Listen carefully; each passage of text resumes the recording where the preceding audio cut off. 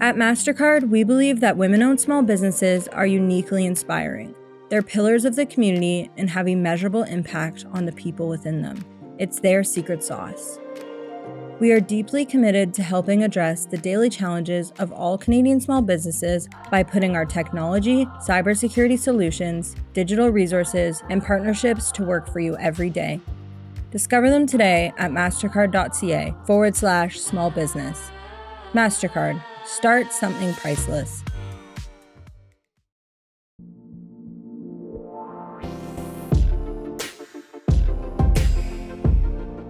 At Scotiabank, we know how important thriving businesses are for the strength of our economy.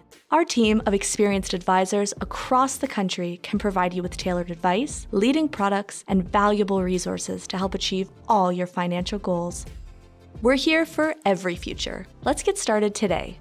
Visit us at scotiabank.com/small business.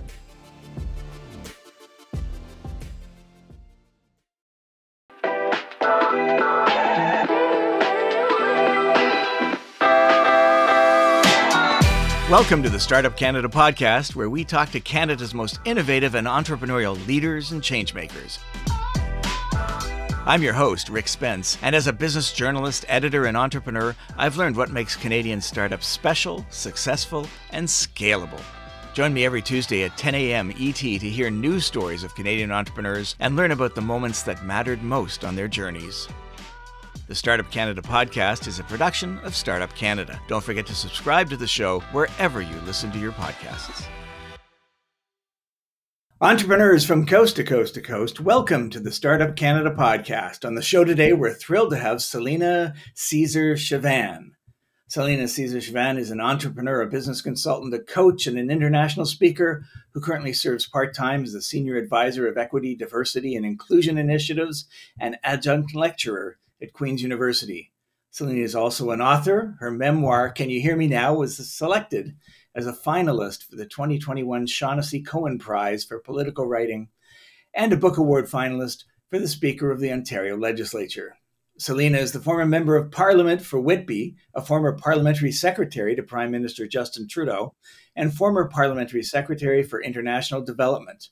During her term as a Member of Parliament, Celina was awarded several distinctions, including being named one of Chatelaine Magazine's 3 Women of the Year, 2019. Celina has a Bachelor of Science and MBA in Healthcare Management, an Executive MBA from the Rotman School of Management, and she's currently enrolled in a Neuroscience PhD program at Queen's University, exploring the intersection of empathy, leadership, and equity. Celina, welcome to the show. Oh my goodness. Thank you very much for having me. I'm excited to be here. We're excited to have you. Thanks so much. This month is Mental Health Awareness Month, and we'll be talking about this crucial issue all month for the benefit of Canadians, and in particular our entrepreneurial audience. It's an issue that doesn't get talked about much in business circles, but it's something we need to get more accustomed to talking about. Sometimes it's hard to find leaders who speak openly about their mental health, but you're open about it, and you've embraced it as part of your story. Mm-hmm. So tell us what makes you fearless. It's not necessarily being fearless, in as much as what I found, Rick, when I especially in Parliament, there was a real sort of heaviness and burden that I felt even running a campaign, something that I was not used to. I came from a background in research, sort of dived into politics, and really, as I started talking about my own mental health journey and how I was feeling, what was going on, it relieved some of that burden that I was feeling. So I wouldn't say necessarily that I was courageous or brave in as much as it was almost a little bit self-serving. And I also was in a position of that power that I could talk about my mental health challenges and not worry about whether or not I was going to be fired or whether or not, there was going to be some unexpected impact to how I was able to operate in my day-to-day life. Now, there were some people that said to me right off the bat, well, if you can't, if you're not strong enough, maybe you shouldn't be MP or something like that. But those were minimal compared to the impact I had of people around me saying, thank you for speaking up. Thank you for letting me know that it's okay to not be okay. Thank you for, articulating, especially as a woman of color, as a Black woman, how your journey was and what that looked like. And it didn't manifest in crying every day, but it manifested as a change in mood and a change in motivation and how I wanted to interact with friends and family. So it was a liberating experience for me, so to speak. More than it was one that was a mindful, intentional act around courage. That's beautiful and really well described. Someone close to me was seriously considering running for a municipal office in Ontario in this election season, and eventually decided not to. But when we talked about it, it really occurred to me just how stressful an occupation it is, because you have the whole burden of having a campaign and people counting on you and having to be out there every day and being the jolliest person you can be. And then the realities of the job where you don't have a lot of power or influence, but people expect you to. So you've got people pulling you on all sides. Am I close to it? You're hitting the nail right on the head, actually. And I found the best way to describe it, Rick, is when I got into rooms. I'm a trained extrovert, so I'm very much no matter what you see on TV or read or see in the media, I am an introvert. I love staying by the fireplace with a cozy blanket. It doesn't matter what season it is. I like to just be by myself, and I have a family of 5 and I still like to be by myself. So how I describe it is whenever I had to go out to an event in which you have to do a lot of events, door knocking, going to events, going to business openings, going to meet with constituents, I literally had to flip my switch on. So like a big generator switch that you'd like power up, and then you have to get yourself sort of psyched up and ready. And then the downside of that is when you had to power down after the event. And sometimes it would take all of the energy to stay through the event. And the power down was almost I'm done. I cannot do this anymore. And when you think about the power and influence side, it's really the great expectation that people have.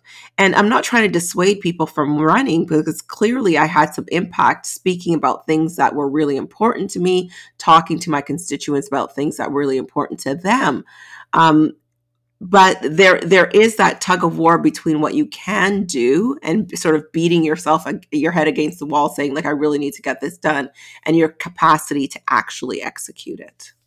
Yeah, it's constantly switching on and off and constantly adjusting expectations, your own and others. It's a tough life. Yeah.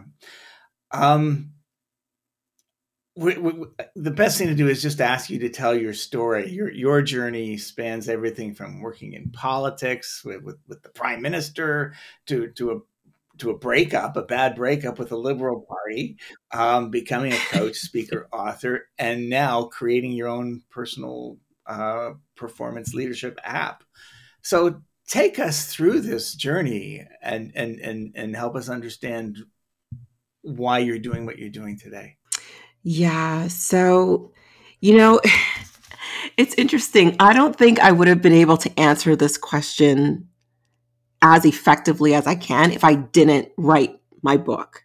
So I wrote my book, Can You Hear Me Now? It was almost therapeutic for me. So, listeners, if you are thinking of writing, or maybe you don't even want to write a book, I was just typing things as things were happening and not realizing how cathartic that was to just, as you mentioned the bad breakup with the prime minister, as those kinds of things were happening, as I went through really 3 years of understanding how tokenism works and understanding that, you're even in politics, as powerful as you might be, you may not get things that you want, even if they were promised.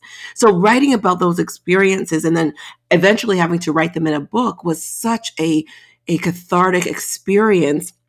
And I realized that, I had to go through some of those really challenging moments in my life, those really challenging moments, even before politics, starting a business, starting a healthcare based research management firm where I was running clinical trials and I was, co-chairing large scale epidemiology studies related to neurological conditions, doing all of these things are really stressful. And so writing down the lessons that I learned and the hardships that I've had, with my business through politics, I recognized that it made me a more impactful, empathetic leader, speaker, author.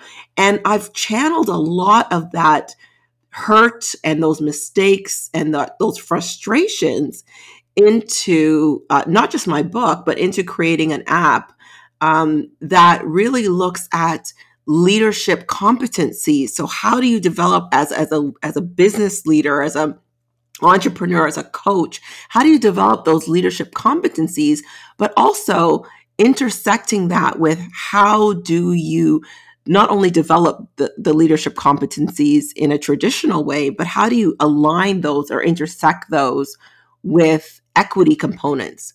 So, for example, understanding how your biases influence your communication strategies, understanding how you operate in terms of your stereotypes, for example, may influence your procurement processes or the way in which you engage your stakeholders or your shareholders. So, really putting those leadership competencies, how they interplay with what we're really talking about a lot post 2020, and that is diversity, equity, inclusion, how to really make them manifest in your day-to-day business life. Wow. Let's just go back a couple of years and say, what were you doing that you had to put on hold in order to serve in government? And, what happened with that bad breakup? So everything was on hold. You put everything on hold, to be quite honest. So running as MP, of course, I, at the time in 2014, was co-chairing Canada's first national epidemiology study in neurological conditions. It was funded to the tune of $15 million by the previous Conservative government.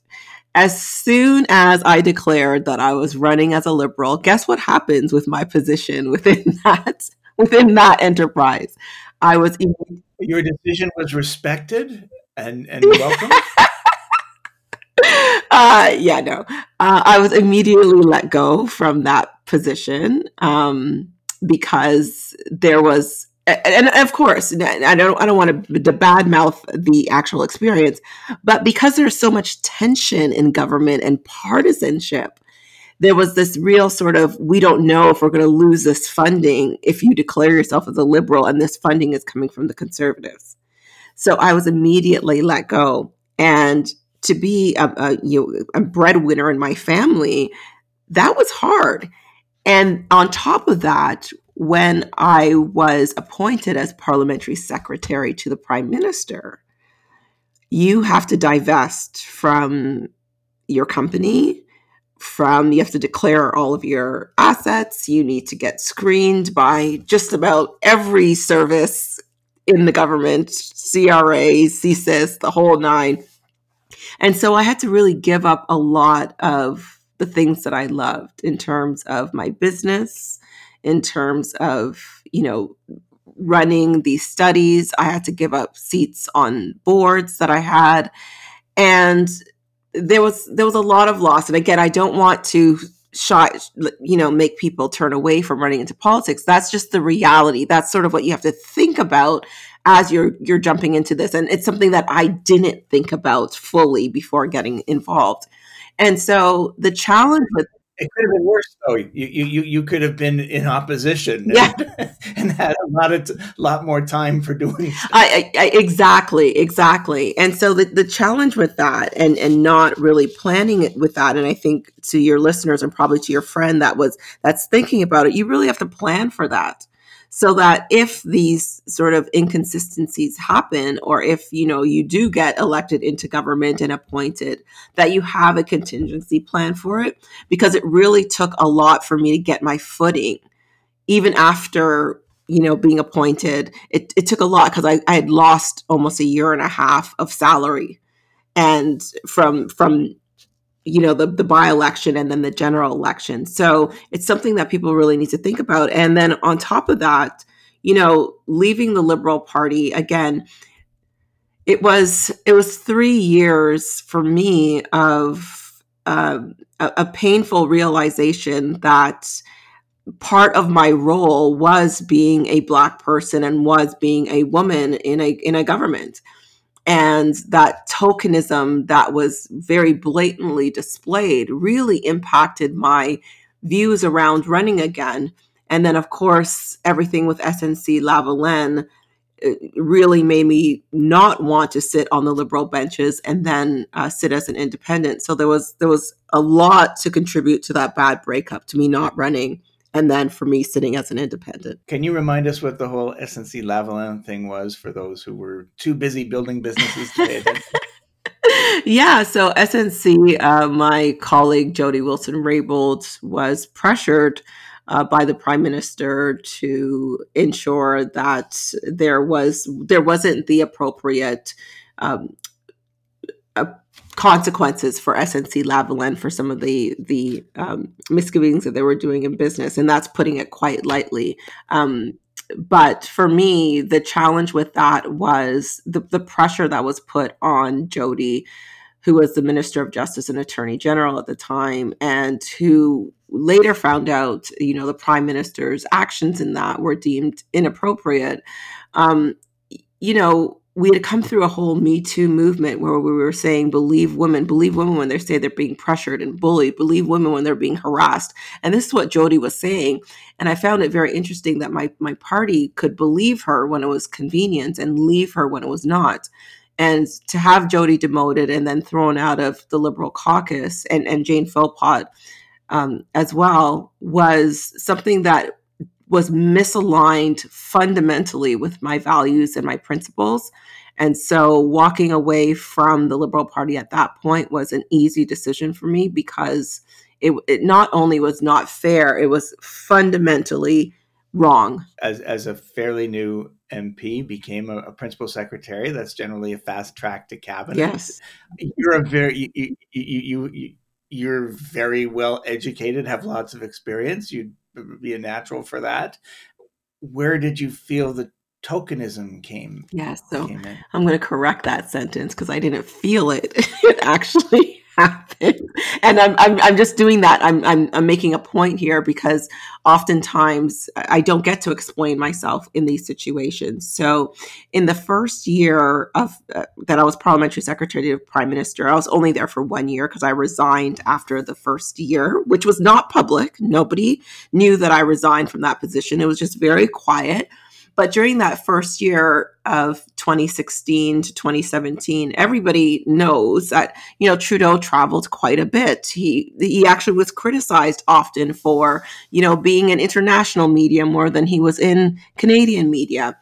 And as a parliamentary secretary, basically what you do is you tag team with your minister. So whether it's finance or the prime minister or the minister of whatever, you play sort of a tag team role. So if the prime minister is on the east, you go on the west. So if he's on the north, you're on the south. So you're kind of, covering all bases and really making sure that you are serving Canadians as much as possible, because you have this, this person that you could lend support to your agenda. Well, the only 3 events that I was invited to attend on an international basis, the only events that I was invited to were these 3 events, and they were all related to the Black community. The first was the White House dinner, which people would think, oh my God, like, that's awesome. Why would you think that that's tokenism? Well, I wasn't actually invited to the dinner. I was invited to go just to meet Barack Obama. And then that was it. I didn't have any other role to play, and I was not invited to the dinner. And other unelected officials were invited. So there was capacity. I just wasn't invited. And then the second was the opening of the National African American Museum in Washington, D.C. And the last was the inauguration of President Akufo-Addo in Ghana. And looking back, there were many other opportunities for me to attend international events that were outside of just Black community events. And I was not. And so it was glaringly obvious to me that although I told the Prime Minister during our first meeting in December of 2015, I said, I do not want to be your parliamentary secretary. And I'm quoting myself here. I do not want to be your parliamentary secretary to fill any gender or racial gaps you think you have in your cabinet. I'm perfectly happy being the member of parliament for Whitby. I told him that probably as a warning because I did not want to be tokenized. I wanted to be utilized for my brain, for my capacity, for the things that, I had been doing in my business long before. I wanted to be paid for the fact that I have an MBA in healthcare management and an executive MBA. I wanted to help him achieve the agenda that we had set forward for Canadians. And at the end of that year, when I saw how blatant that tokenism was, I said, I'm done. Since we're here to talk about mental health, I'd love to dig down this just a tiny little bit deeper. How does it feel when you know that you've been put in this position? You did everything you could not to be, and yet it happened. How does that affect your mental health, your sense of power, your relationship to other people's power? I'm tearing up as you're asking this question. I honestly, I don't think I could get over that impact, to be honest with you. Sorry, oh my God, to your listeners. You don't quite get over it as much as you want on the emotional level. And so, yes, I've built an app. I've done certain things to fix as much as I can that model, but I don't. It's very debilitating. It messes with your psyche. It messes with your person. And I'm someone who has very strong self-esteem. I am able to walk in my own 2 feet, and I'm a very strong person. But to see it done so blatantly, and knowing that my job, my title, my education, no matter how hard I worked, no matter how long the hours I put in, did not protect me from that, was a sobering reality that actually fueled some of the conversations I had later on in politics, like, the viral speech where I wore braids in my hair and spoke about body shaming or challenging Maxime Bernier's views. It fueled some of that because I knew that there were people out there who experienced that tokenism, that discrimination on a regular basis, and there's nobody there to say anything or to stand up for them. And in as much as it hurt, it was used as leverage, as fuel for other things. Right. Well, thank you for standing up and responding and as you say, diverting that energy, using that energy, leveraging it, and sharpening it and directing it. Because I know these things happen to so many people in so many different types of organizations and so many roles, and it's a shame when it happens. And I hope they can learn to bounce back as you've done. Obviously, it takes time and it goes deep. I'm still tearing up, so it's a process. But this conversation is critically important because a lot of your listeners who have intersecting identities, whether it's gender or race or ability or religion or socioeconomic status, are going to face these challenges. And I want them to know that even as strong as I may appear to be, it still hurts. But we can't let it stop us. Exactly. Your book is the subtitle of your book. It's Can You Hear Me Now? How I Found My Voice and Learned to Live with Passion and Purpose. So what's your purpose now? My purpose now is to actually really help organizations and individuals be the most strategic that they could be when it comes to creating equitable spaces. And when I say strategic, I'm intentional with that word because it's not just about saying let's have a diverse workforce or let's be diverse in our communities or in our spaces. But how do you make that sustainable? How do you develop the empathetic courage to allow you to be equitable in a way that promotes justice? So my purpose right now is really using all of those things that were really painful. And you may think, oh, your passion is driven by your pain. Yes, my passion is driven by some of those really painful moments where I felt excluded, where I felt like my voice wasn't heard, where I felt like I couldn't stand up for myself, and using those moments to say, here's how we can make our communities better. Here's how we can make our organizations better. Here's how we can make our world better. And here's how, with a little bit of empathy, with a little bit of compassion for each other, we could save the frayed fragments of our humanity that have been lost, especially over the last few years. Writers and artists have always turned their pain into art, into something that they can share with other people and communicate their experience and hopefully share coping strategies. How did you feel about releasing your story? Did you think that this was going to help other people? Did you think that it was going to be therapeutic for you? I didn't think it was going to be therapeutic for me until it was. I did. I didn't think it was going to help other people until it did.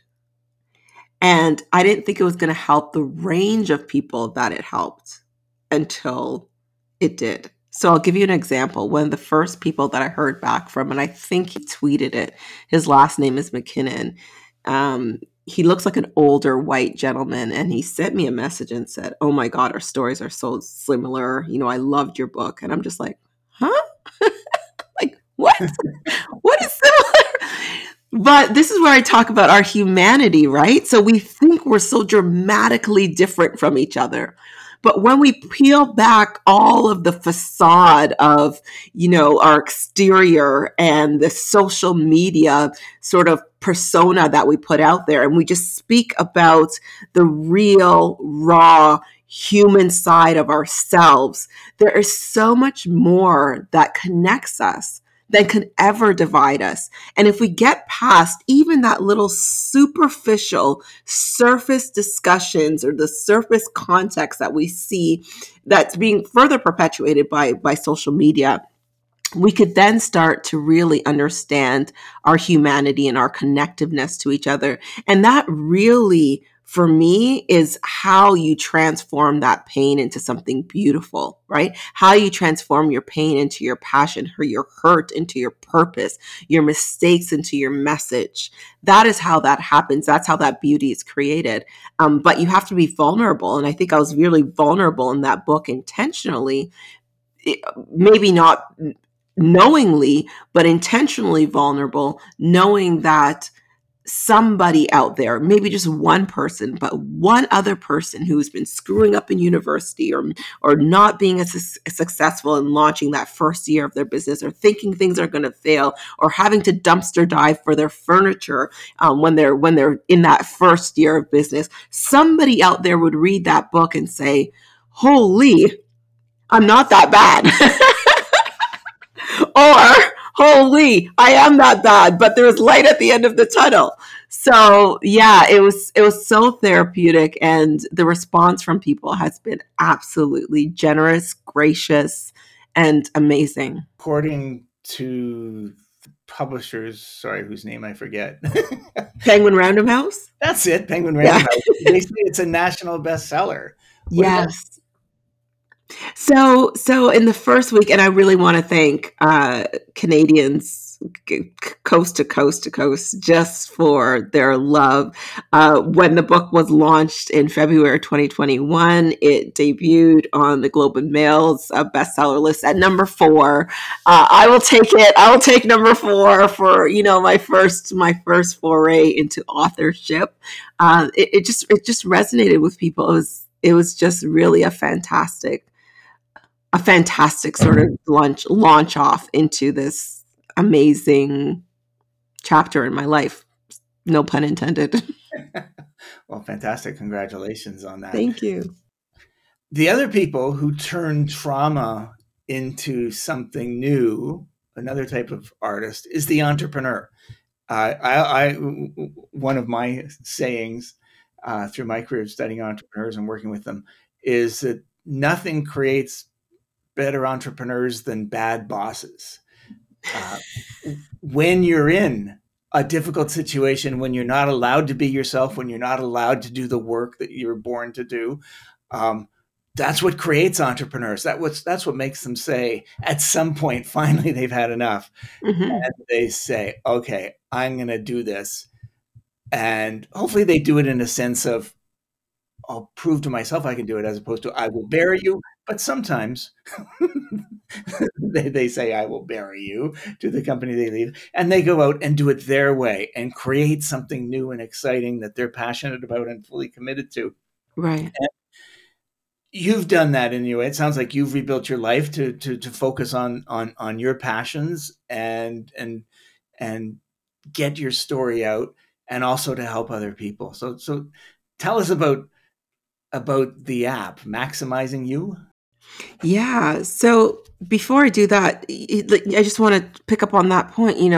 Turning trauma into triumph is what entrepreneurs or anyone who has an entrepreneurial spirit does really well. And you don't have to leave your company necessarily to be an entrepreneur. You could sometimes do that within an organization, launching new products, new services, whatever. And I think this is why this app is so important. It's because with this great exodus, we're seeing people leave because they are they're inhibited from being their 100% self in the workplace. And often those are people with intersecting identities, meaning, their gender, their race, their abilities, their religion, their socioeconomic status, the things that make them, they have to leave part of it at home. They have to leave part of who they are, their identity, outside of work, because they're afraid to bring it in, or they're afraid to actually express themselves in the workplace. And so people leave and they express themselves in different places. They start businesses. One of the fastest growing demographics of entrepreneurs in North America right now are Black women. And that's not by accident. That's often because, we have to straighten our hair and sort of walk the talk and code switch. And that is really impactful on how we're able to live our lives and on our mental health. So in starting Maximizing You and building an app that really helped organizations. And when you put it throughout your organization, what it helps you do is using this asynchronous sort of learning model, you are able then to give it to your employees or to your leadership and use this sort of personalized approach that uses a lot of business research, a lot of self-reflection, a lot of activities to develop those empathetic leaders who understand the value of diversity, who engage in intentional conversations about inclusion, and who use their intersecting identities or their identities to foster, a culture of equity and justice within a workspace, to give people that sense of belonging. So it's not just about saying, here's our leadership competencies, but it's also about saying, how could we create leaders or create space for leaders to bring their 100% self to work so that they don't leave? Because I think people like security. They like workspaces. They like to be in spaces that they're valued and that they're appreciated. And if that isn't happening, we see what's happening right now with the Great Exodus. We see companies struggling to hold on to people. And even when we think about entrepreneurs are eventually going to hire people in their business. So this is not just about people who own, traditional businesses. This app is for the entrepreneur to say, how can we do this better? How can we build a better mousetrap, so to speak, when we're building our own enterprise, when we're building this business, so that we really allow those individuals to come in and contribute 100% of who they are to our product, our service, our policy, our initiative. Clearly, you're more optimistic about the potential of bigger organizations than I am, but that's good. We need big organizations to be as effective as they can possibly be. So I hope that works. Just tell us a little bit about how Maximizing You works. You call it a leadership development platform. Is it for individuals or for organizations or both? It's for both. So it's 15 modules. So what I've done over, especially the years that I ran my business, Resolve Research Solutions, I'll tell you how the app started. So the app started maybe 15 years ago or 20 years ago when I started this company. And every time I would make a mistake in business, I would write it down. Never take the first offer, even things like just silly things like that. Like the first time I signed a contract and I was so excited to get it. I just signed it and sent it back, and then met with a few other people who had also signed the similar contract and realized they made 3 times more than what I made because I was just excited and I took the first offer. So never take the first offer. How fear manifests itself, how imposter syndrome manifests itself, how to communicate effectively, how to network, the lessons that I learned in networking. So I wrote all of these things down on this little piece of paper. And then as I was developing the app, I'm a big fan of the Harvard Business Review. So I would read all of their research articles and really just synthesize the material. So synthesize those research articles into sometimes even as small as an infographic, just showing people, for example, what is the research behind making better decisions. And I put all of those things into the app. So 15 modules, and each module is broken up in this way. So you open it up, module 1, and you have the lesson. So the lesson is about decision-making or fear. Lesson 1 is actually about fear. So you open it up and you read the research, you read sort of the story that I have to tell about fear or about decision-making. Then you go on to the activity. So the activity gives you some challenges to help you in your day-to-day life figure out how you personally will operationalize that lesson around fear or decision-making or, networking. Then another lesson or another activity, so there's usually 1 or 2 activity, might be how you are going to do those things from an equity point of view. So how are you going to challenge your bias? How are you going to challenge your stereotypes? How are you going to maximize or leverage diversity in order to get those things done? And then the last part of it, so the third part, is that self-reflection, looking back on the lesson, looking back on sort of the week of your work and how you implemented it and what that would do. So it really is very much for individuals, but when organizations implement it, they have a tangible way of demonstrating their commitment to equity because they've given it to all of their employees to use. And are you finding, are men taking this up as well as women? Are you seeing there's some? Everybody. Men, women, gender diverse folks, across the age continuum. So I collect data on who's using it. So it's across the age continuum. I get as many, 15 to 25-year-olds using it as people who are 45 plus. And yeah, because I think people are genuinely just interested in how to make themselves better and and I don't think that there has been an app that's been created that looked at leadership competencies in a way that intersects equity. So you usually get like these equity training, how to do unconscious bias, how to, anti-oppression, anti-racism. But how does that look in the real world? They are not standalone items.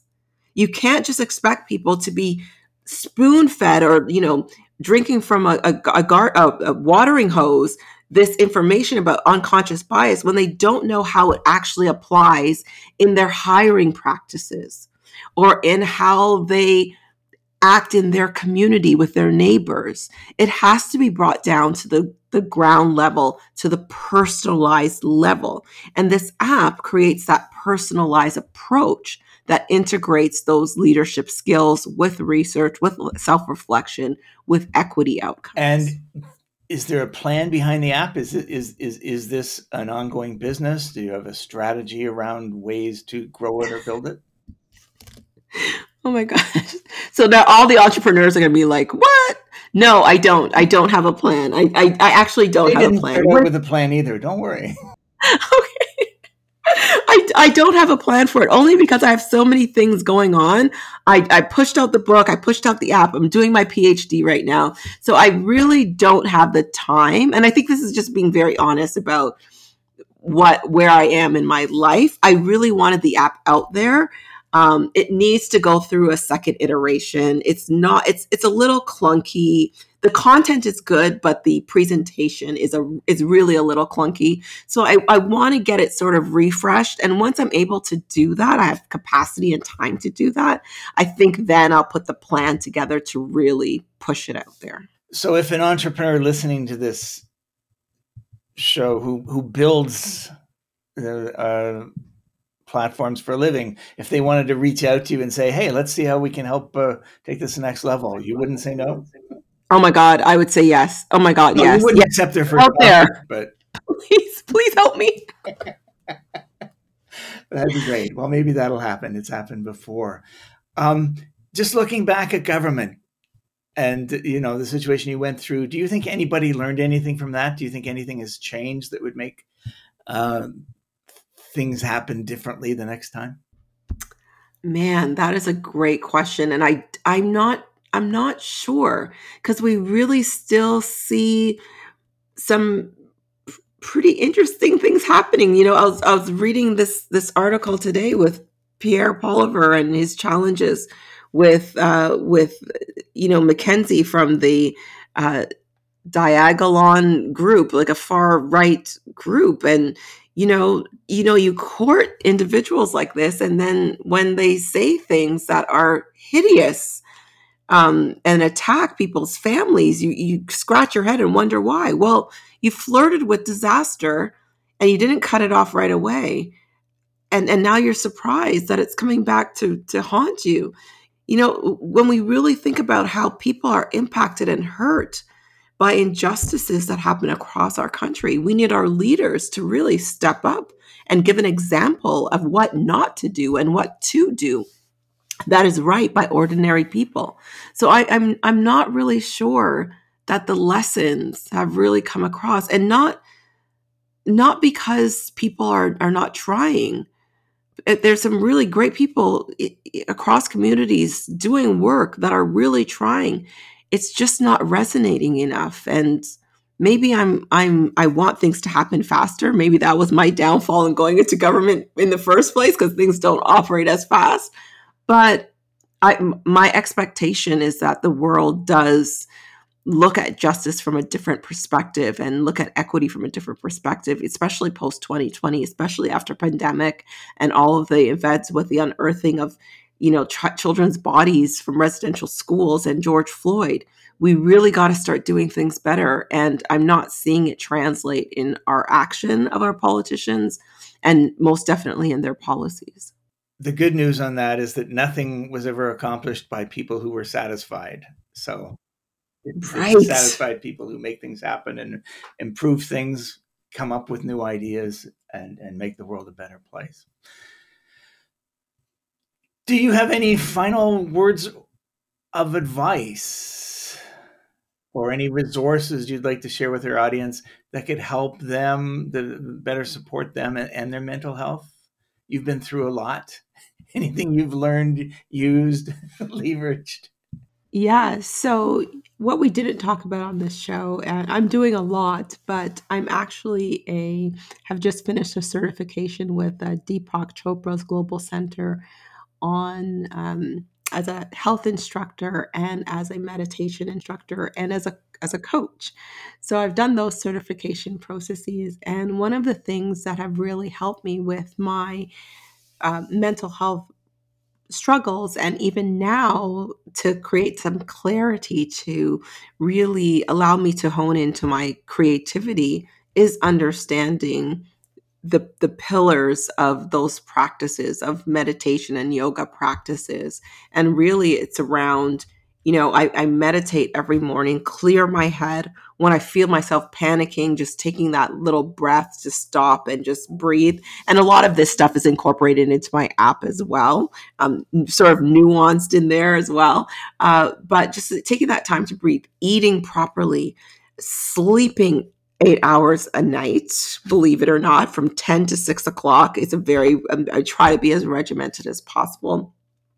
Controlling sort of my emotions, really just living my best, healthiest well-being of a life.